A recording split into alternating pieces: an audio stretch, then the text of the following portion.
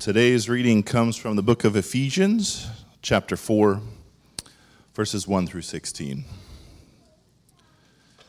I, therefore, a prisoner for the Lord, urge you to walk in a manner worthy of the calling to which you have been called, with all humility and gentleness, with patience, bearing with one another in love, eager to maintain the unity of the Spirit in the bond of peace. There is one body and one Spirit, just as you were called to the one hope that belongs to your call, one Lord, one faith, one baptism, one God and Father of all, who is over all and through all and in all. But grace was given to each one of us according to the measure of Christ's gift.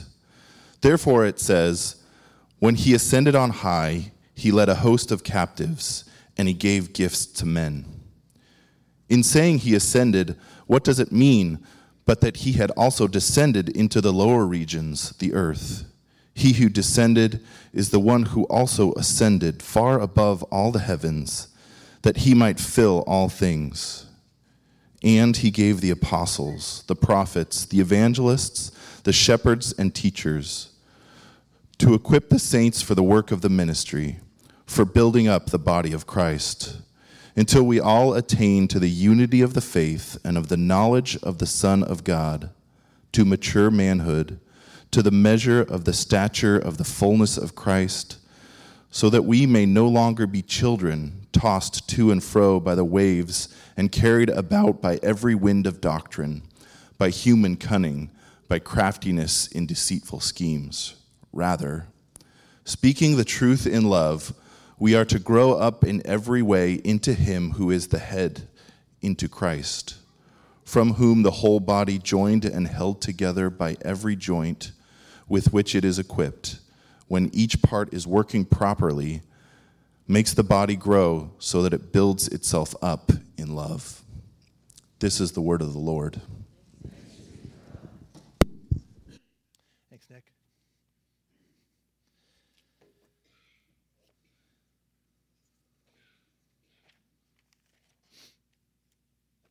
Well, if you're visiting today or new to the church today, we are right in the middle, week 2 of 3 of this short 3-week topical series we're calling Life Together. The title is taken from Dietrich Bonhoeffer's classic work on community church life that he wrote called Life Together. It's an exploration of that Christian community. And we began looking at who we are as a church last week, who we are as a church, with the goal of answering questions like this. What does it look like to live in a Christian community? The church, and in this local expression here at Bethany Church. Remember last week we finished up chapter 2 of Ephesians, and I wrote a little summary statement for us to unpack real quick. This is what where we landed the plane last week. We are a people who were once far off from God and each other, who have been brought near by the blood of Jesus to form a new reconciled family, living out of a new gospel unified culture by the power of the Spirit. That's a quick snapshot summary of all last Sunday's sermon. Try to boil it down for us. As we're in the middle of just a 3-week series, I thought it'd be good to do that. In other words, the church is God's plan A for the world. Do you believe that? The church is God's plan A for the world and for your life. There is no plan B. The church is God's plan A, and it's always been his plan. That's what God is doing in the world that we see in this summary statement. He's saving a people.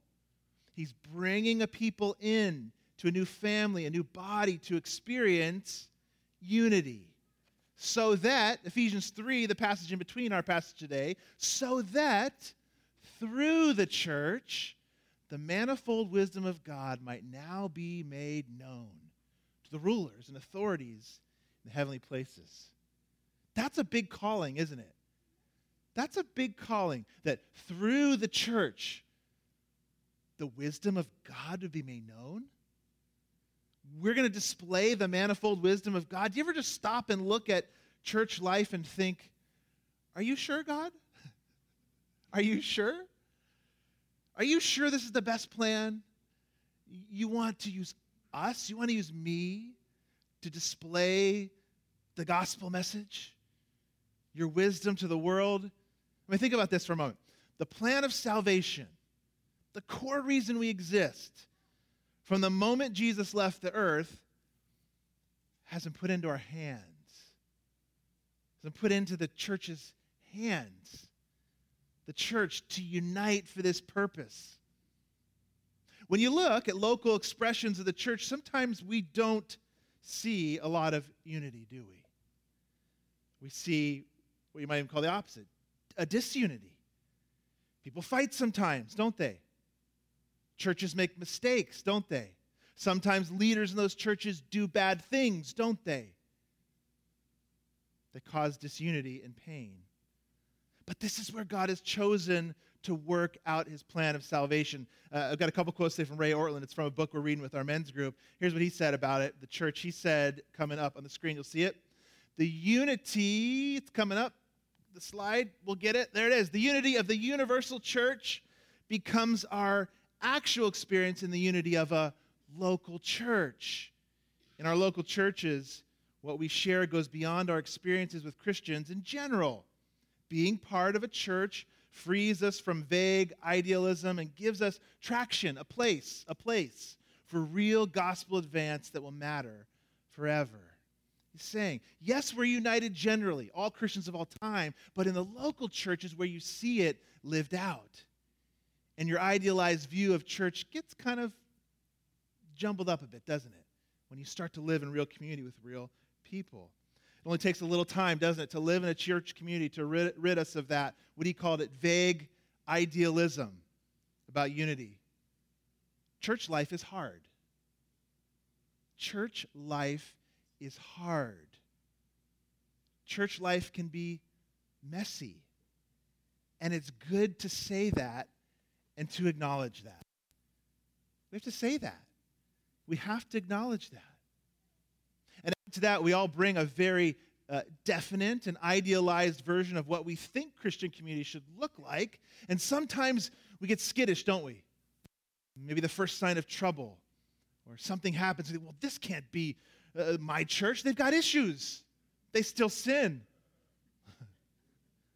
I would say, welcome to the bride of Christ. That's the church. It saves sinners. Or as Bonhoeffer said in Life Together, he said it's actually really good to have those idealized visions disappear. Here's what he said from that book that I've quoted.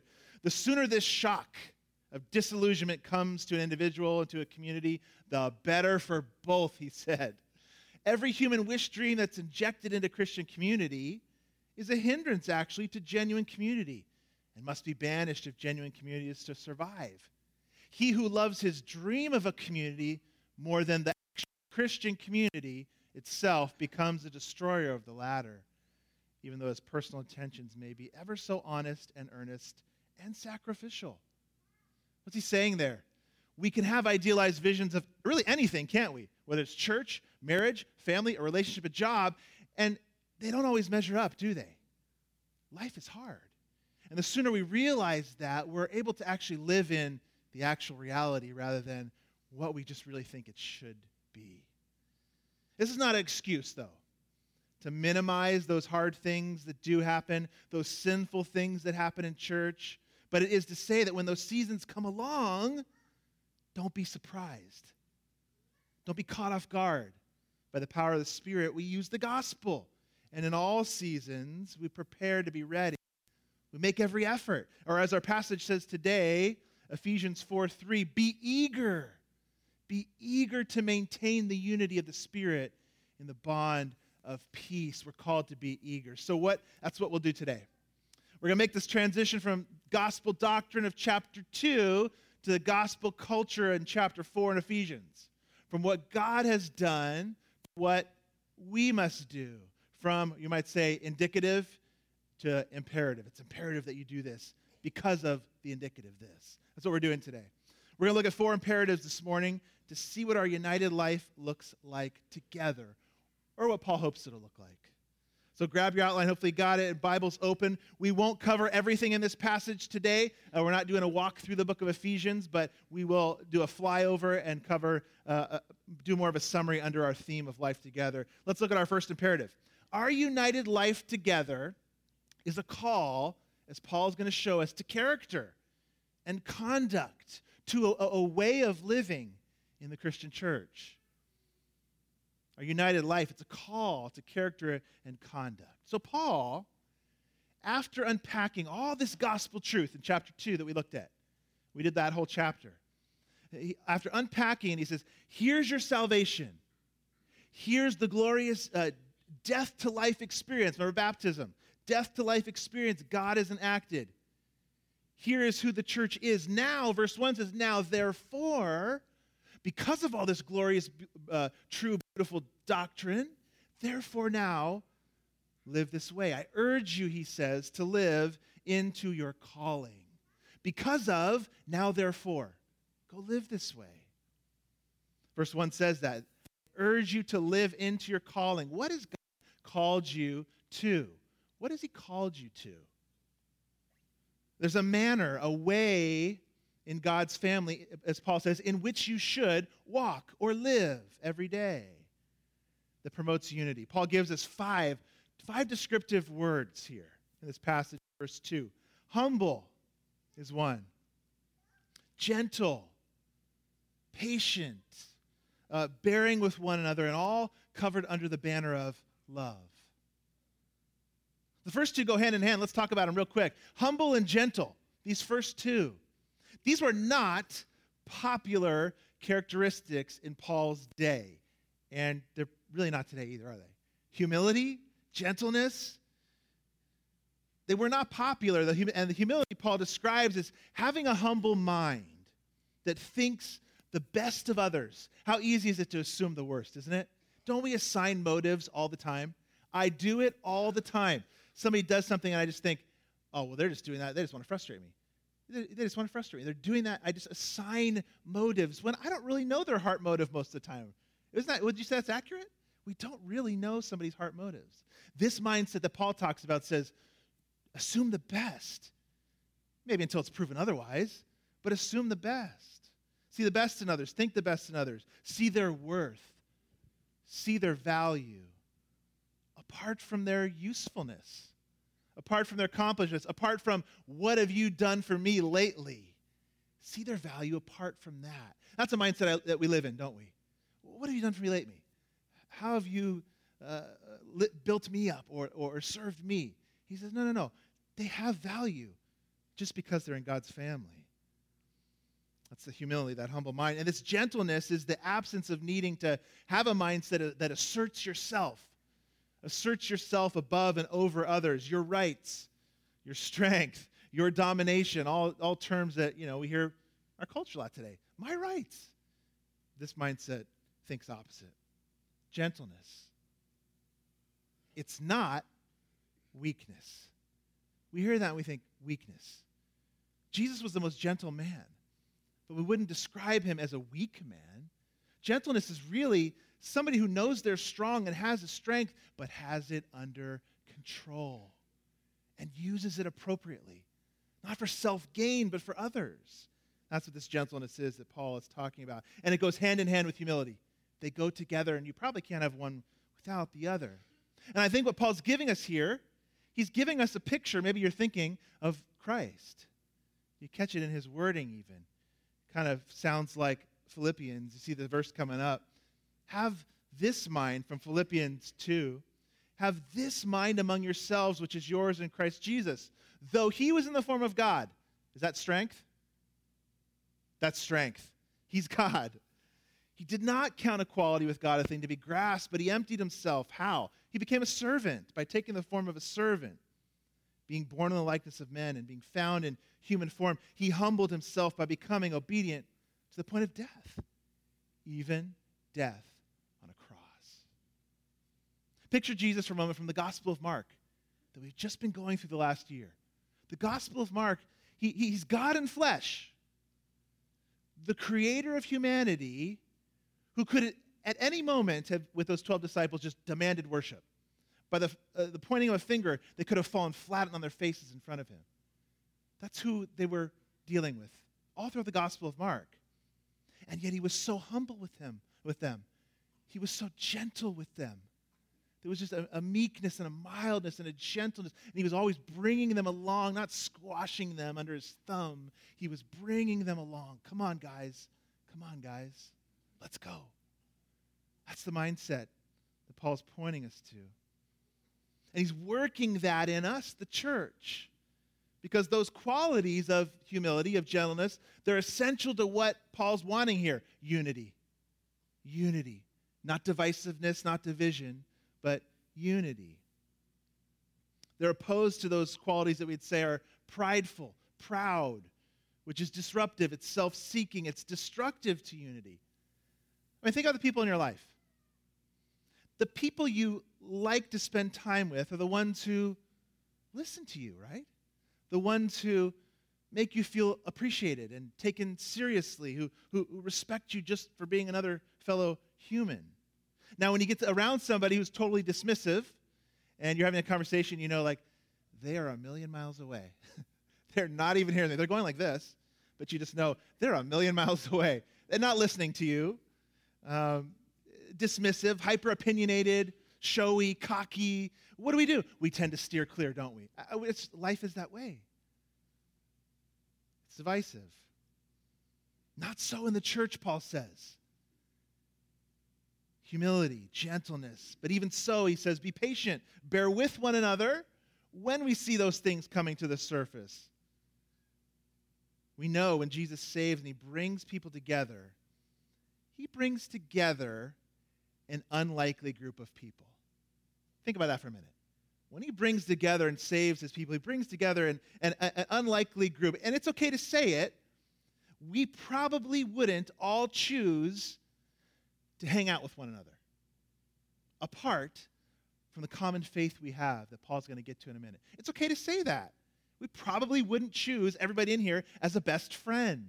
It's a big group of different people, different personalities, different walks of life, different backgrounds, and that's okay. That's actually the whole point, what God is doing. He's bringing together people from all different walks and lives and personalities and strengths and weaknesses. And there are going to be challenges. There are going to be people who will rub you the wrong way in the church. It's just the way life is. So don't be surprised when it happens at church. Paul says you have to have patience, bear with one another. He says it for a reason, right? He wouldn't just throw that in there. He knows. There's going to be challenges at church. It's awkward. Let's say that too. It's awkward to walk up to somebody for the 5th time in the gathering place to strike up one of those initial conversations again, isn't it? It's only me? Oh, that's just me. Okay. I'm going to work on my social skills, I guess. It's all of us. You know that. Some of us it's harder for than others. It's awkward. That's okay. We push through that because you know what? The 6th time, you might really break through with that person. I can kind of trust this guy now. He's actually noticed I'm here more than 3 weeks. And you end up hearing something, you're able to speak some truth, encourage, pray for one another. It's okay to say it. It's awkward. That's life together. It's life together. Think of Jesus with the 12. That patience, that forbearance. We talked about his gentleness, his meekness. Think of Jesus again with the 12. As he was with them. So patient. I mean, how many times we saw Peter through the Gospel of Mark? Again, Peter? Again, Peter, and Jesus is there patiently with him for most of the time. He's there saying, gently guiding them to the truth, guiding them to revealing who he is, to the good, to the beautiful, to the true. He gently and patiently works with them in forbearance. This week in our prayer meeting, Wednesday, we'll continue praying these things for our church. But ask ourselves this question. When was the last time you prayed this for yourself or for our church? And I'm self-revealing here too. Spirit, make me humble for the sake of unity in my church. Spirit, make me gentle, make me patient for the sake of my church. Or with our kids, or with our spouse, or with my neighbor, or that girl, or that guy at church. Spirit, make me humble. We don't say that prayer a lot, do we? I don't, at least. But that's what God desires for us. This is the foundation Paul's laying for unity in the church. It's imperative we pursue it together, which means we have to talk about it. We have to address it. We have to pray for it.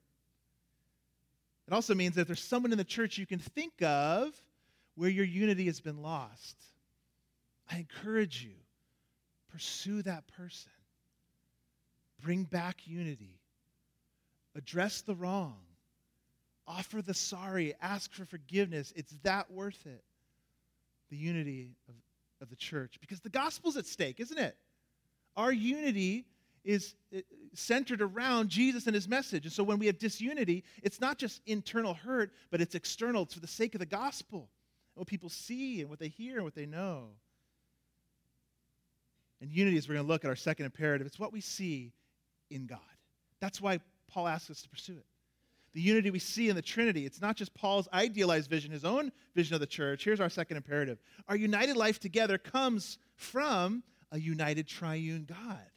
That's where this idea comes from. It's not just Paul saying, hey, I travel as a missionary. I really would like to walk away, Ephesus, and know you're okay. You're stressing me out. It's too much work. Here's 5 steps to be unified. No. Paul says this is who God is, and this is who he's making us into. He's the united triune God. In verses 4 through 6, Paul says one, I think in there, it's like 7 or so times, one God. He's one God in 3 persons. And he's united, too, in his purpose of making us like that, too. We have a triune God. Yes, one God, but 3 persons. He's got a relationship. And he's absolutely unified, united in Father, Son, and Spirit. So the Spirit, one Spirit that Paul talks about in these verses, 4 through 6, who makes this one body. We're brought back into life and into the spiritual family by the Holy Spirit. That's his job. But he says one Lord in verse 5. That's Jesus, who gives us that one hope, that one faith, that one baptism that we do. But then he mentions God the Father, too. One God who is Father, who's making a family. And so, you see that? They have different responsibilities even. Father, Son, and Spirit. They have different responsibilities, and yet there's one God with one purpose of making us unified too. That's where it comes from. It's our God. And so in a real spiritual, invisible sense, you would say there's one church because there's one God. And God is unified, and as impossible it is to rip apart the Trinity, it's as impossible to divide the church in an invisible spiritual sense. And you can only be saved through this one God, and so there's one way to be unified. So the church truly can never be divided. Yet Paul gives us a warning in verse 3, doesn't he? A warning that unity has to be maintained, he says. It has to be maintained. Why would he give us this warning? Let's take a look at verse 3. He says, be eager to maintain the unity of the Spirit in the bond of peace. Be eager to maintain this unity. Because while the spiritual unity of the church, that we're all one body, all around the world and through all history, all Christians, is real, the visible unity of a local congregation, real flesh and blood relationships, the people next to you in the pew, they need to be cultivated.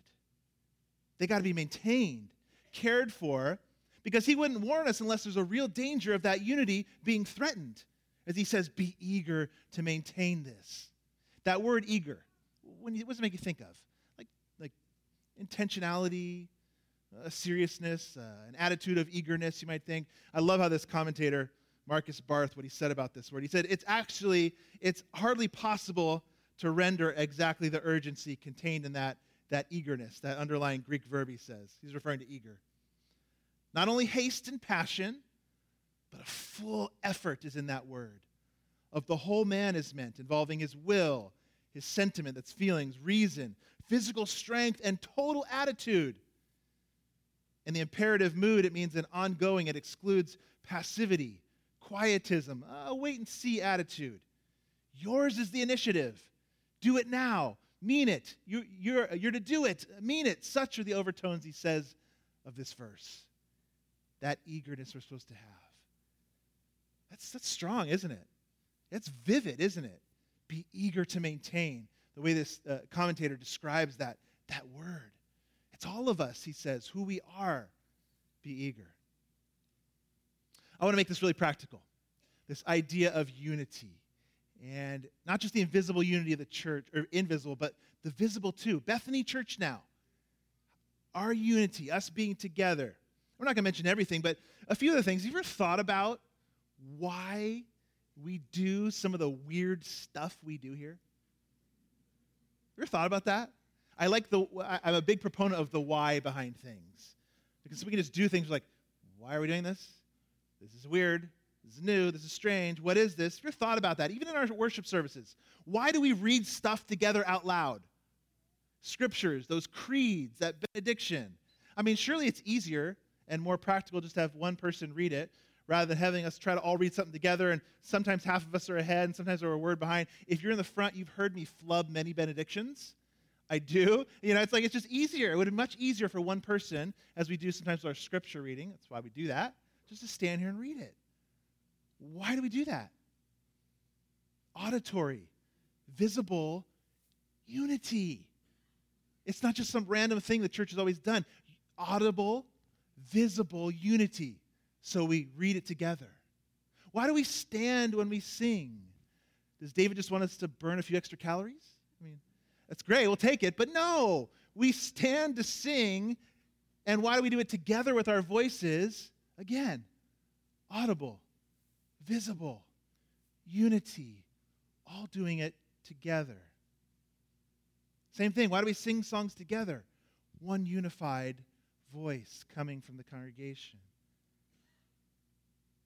Why do we stand once a month together and drink this weird little cup of juice?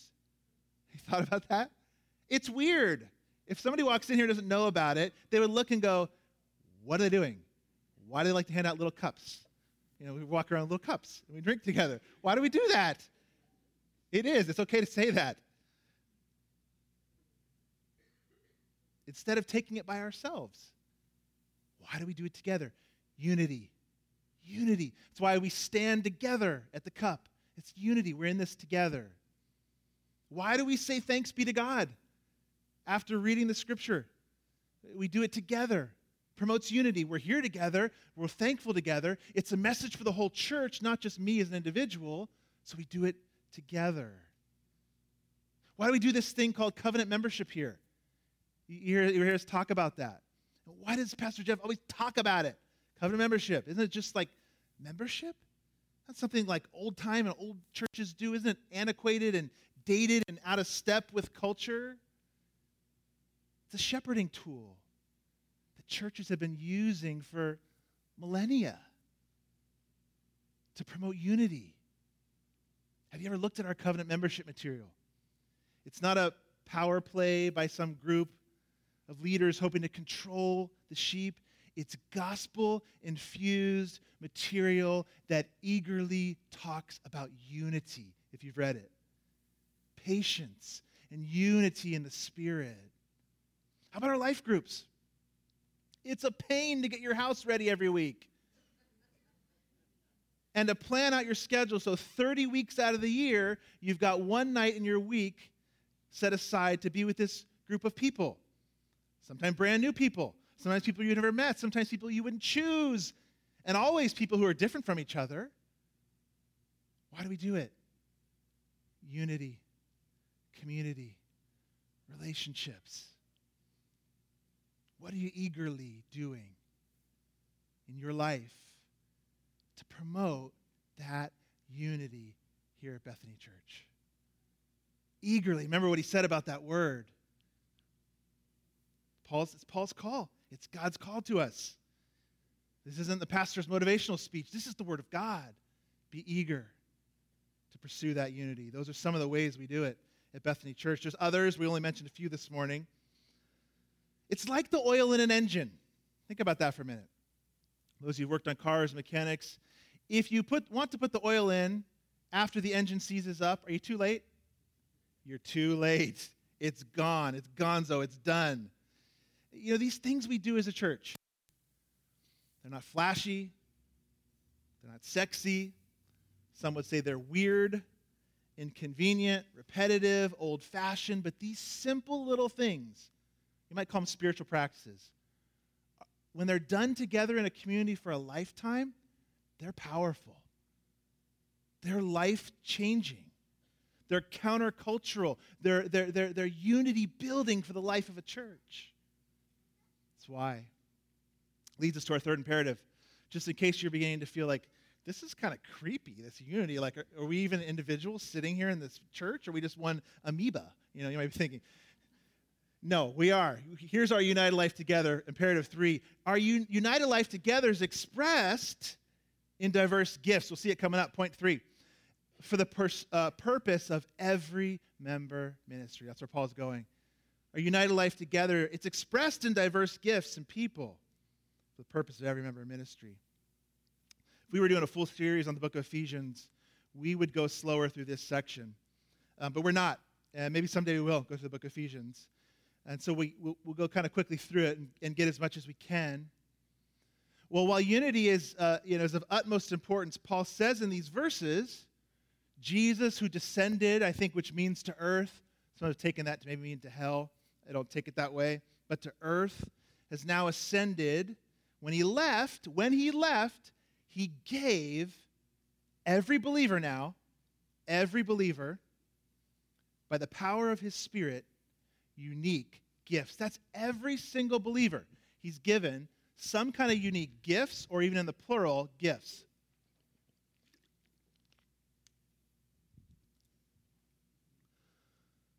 When I was in college, I knew this girl who kind of came into our college group who was interested in Christianity and the church. She was really interested. And she came to our college group, and she was great because she'd ask a lot of questions. She wasn't afraid to ask questions. And just kind of throw it out there. And what do you think about this? What do you think about this? What do you think about this? And one day she said to me, I kid you not, she said, you know, Jeff, you remind me of the character from that Dostoevsky novel called The Idiot. Oh, well, thanks. I said, okay, thanks, And really, as our conversation went on, she wasn't just talking about me. She was talking about the church and her experience with the church up to that point. And I thought, what does she mean by that? So I went and looked, and the character in that book, and remember, she was talking not just about me, but the church after I kind of fleshed it out with her. At first glance, the idiot, he seems really simple. Seems to lack social experience, simply be content, almost in a way that's ignorant. They call him the idiot in the book. Everybody does it one time or another. But as the book goes on, upon further examination, when the characters get below the surface with the idiot, they begin to realize something. They begin to discover his simplicity, his ignorance was really just an inner peace. And his humility and his gentleness and his patience and this love he had was really because he held on to something bigger than himself, the truth. You should come into the church and kind of thought, well, they're all just a bunch of idiots. All the same. They just, it's the church, that's the church. They're all the same. But when she got to know some of the individuals, she saw something beautiful. A diversity in love and in gifts and in acts of service. Saved individuals who were part of this unified body. She'd only seen the unity on the surface, and once she got under it, it's not just this simplistic ignorance. There's a lot under the hood. There's a lot going on. And she was willing to take the time, and it was actually a backhanded compliment to the college group that she'd kind of gotten to know. And this is what Paul's saying here. Yes, we are a united group. And we hopefully all believe the same things, at least the core things, but we aren't just a bunch of homogenized robots, are we? I believe that, that we just parrot something. This is who we are. That's not who we are. When you get underneath the surface, we're each given a unique gift. Look at verse 7 of chapter 4. But grace was given to each one of us according to the measure of Christ's gift. There's a wide variety of gifts mentioned in the Bible. Romans 12, 1 Corinthians 12, our passage here. And they're not exhaustive, I don't even think, those lists. All kinds of gifts mentioned, from teaching to serving, administrating, encouraging, pastoring, prophesying, wisdom, knowledge, healing, tongues, faith, all these things, helping, guidance, another one. It's an incredible diversity. And if you are a follower of Christ, you have a gift. Gifts. That's what Paul is saying here. And here he mentions the teaching gifts of the church. I think is that nothing builds up, which his theme is build up. Nothing builds up the body, which is that metaphor, like the teaching in a local body. Gospel doctrine produces gospel culture, remember last week? But here's the purpose, in particular, of the teachers, preachers, and pastors. Look at verse 12. The purpose to equip the saints for the work of ministry, for the building up of the body of Christ. That's the purpose. So that everyone, every member, all of us will minister. So that every member will have a place, a ministry. Do you view yourself as having spiritual gifts that your neighbor next to you needs? That we all need? That your neighbor next to your house needs? Everyone who has the Spirit has, by Christ's grace, something this local body needs. In all my years of ministry, I've had lots of conversations with people. Over time, sometimes people drift away, whether it was my college ministry as part of, or youth ministries, or adult ministries, and had conversations where I've seen and people have said, I've often said, "Oh, we miss you, come on back," to encourage, and I mean that. We miss you, come on back. And inevitably, it's only natural, the response usually is, I know I need to be there, I'm missing out, I know I need to be fed, something along those lines. It's totally understandable, and it's true, but we need you too. Have you thought about that? The body needs you too. When somebody disappears or drifts away, yes, you're missing out, but we're missing out too by your absence. This local body's missing out when you're not here too, if this is true, that Christ has given us all gifts. We're missing out too. It goes both ways. We thought that through. We don't think that way. It's usually kind of what I'm missing out on. But we're missing out too when somebody drifts away or disappears from Bethany Church. There have been some historically distorted images of the church. Images that have tried to describe and help talk about what the church is, that have sort of bred this one-sided view of the church, like when I'm not there, I'm missing out. Here's the first one. Church is like a pyramid. A couple images to help us. The church is like a pyramid model, and the pastor sort of perched at the pinnacle, like a special saint or some pope, and the lay people are there below in a series of ranks to serve.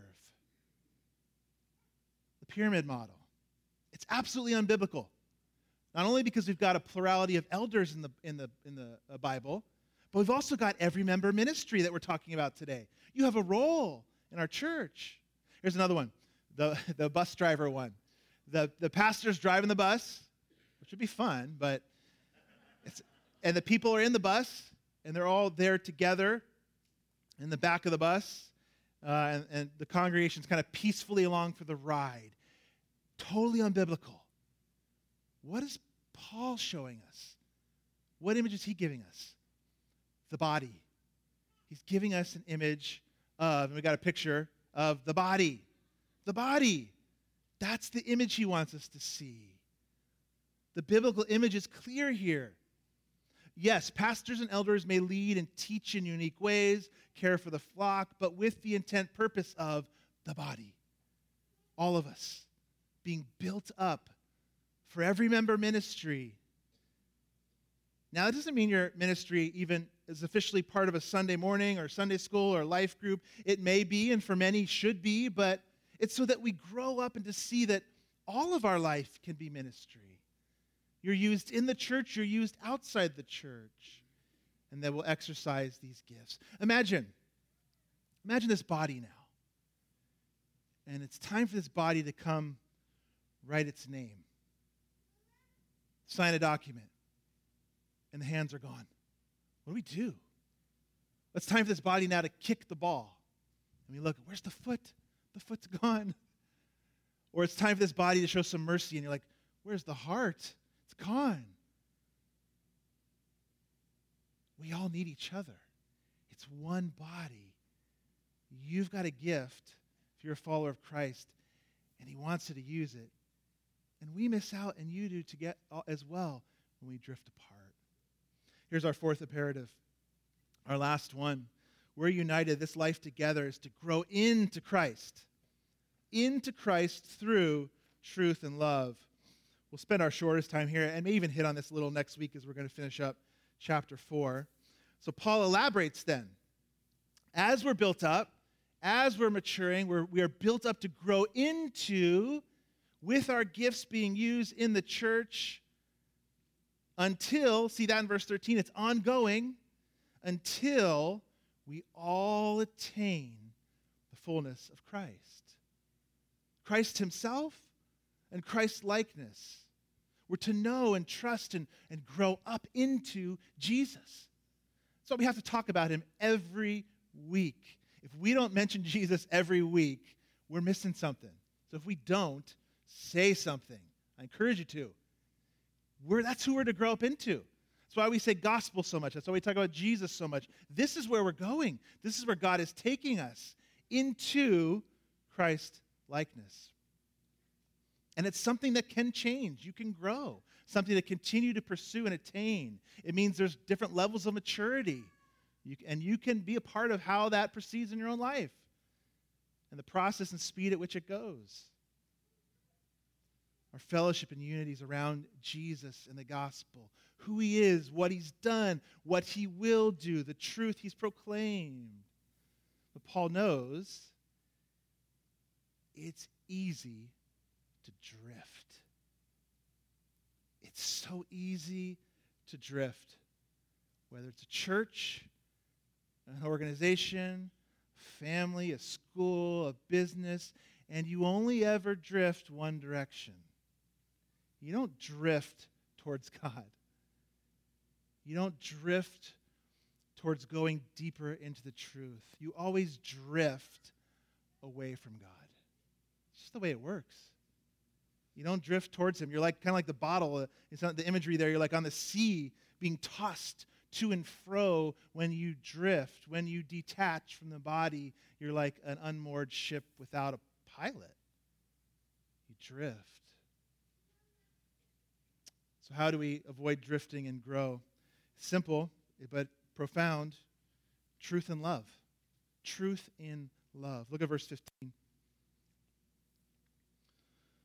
Rather than drift like a boat on the sea, believing just whatever you hear, rather, verse 15, speaking the truth in love, we are to grow up in every way into him who's the head, that's into Jesus, into Christ. Truth and love. There's certain foods that go together. Help me out. Peanut butter and? All right. Bacon and? Spaghetti and? Grilled cheese and? Ah, yes. Okay, a couple of you guys. You got it. Tomato soup. For Paul, it's truth and love.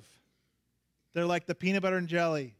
They're better than that, but truth and love. That's how we grow. They have to go together. We'll talk, as I said, more about it next week. But let's look at a quote to close today from John Stott. What if they separate? What if they divide? What happens? Well, truth becomes hard if it's not softened by love. And love becomes soft if it's not strengthened by truth.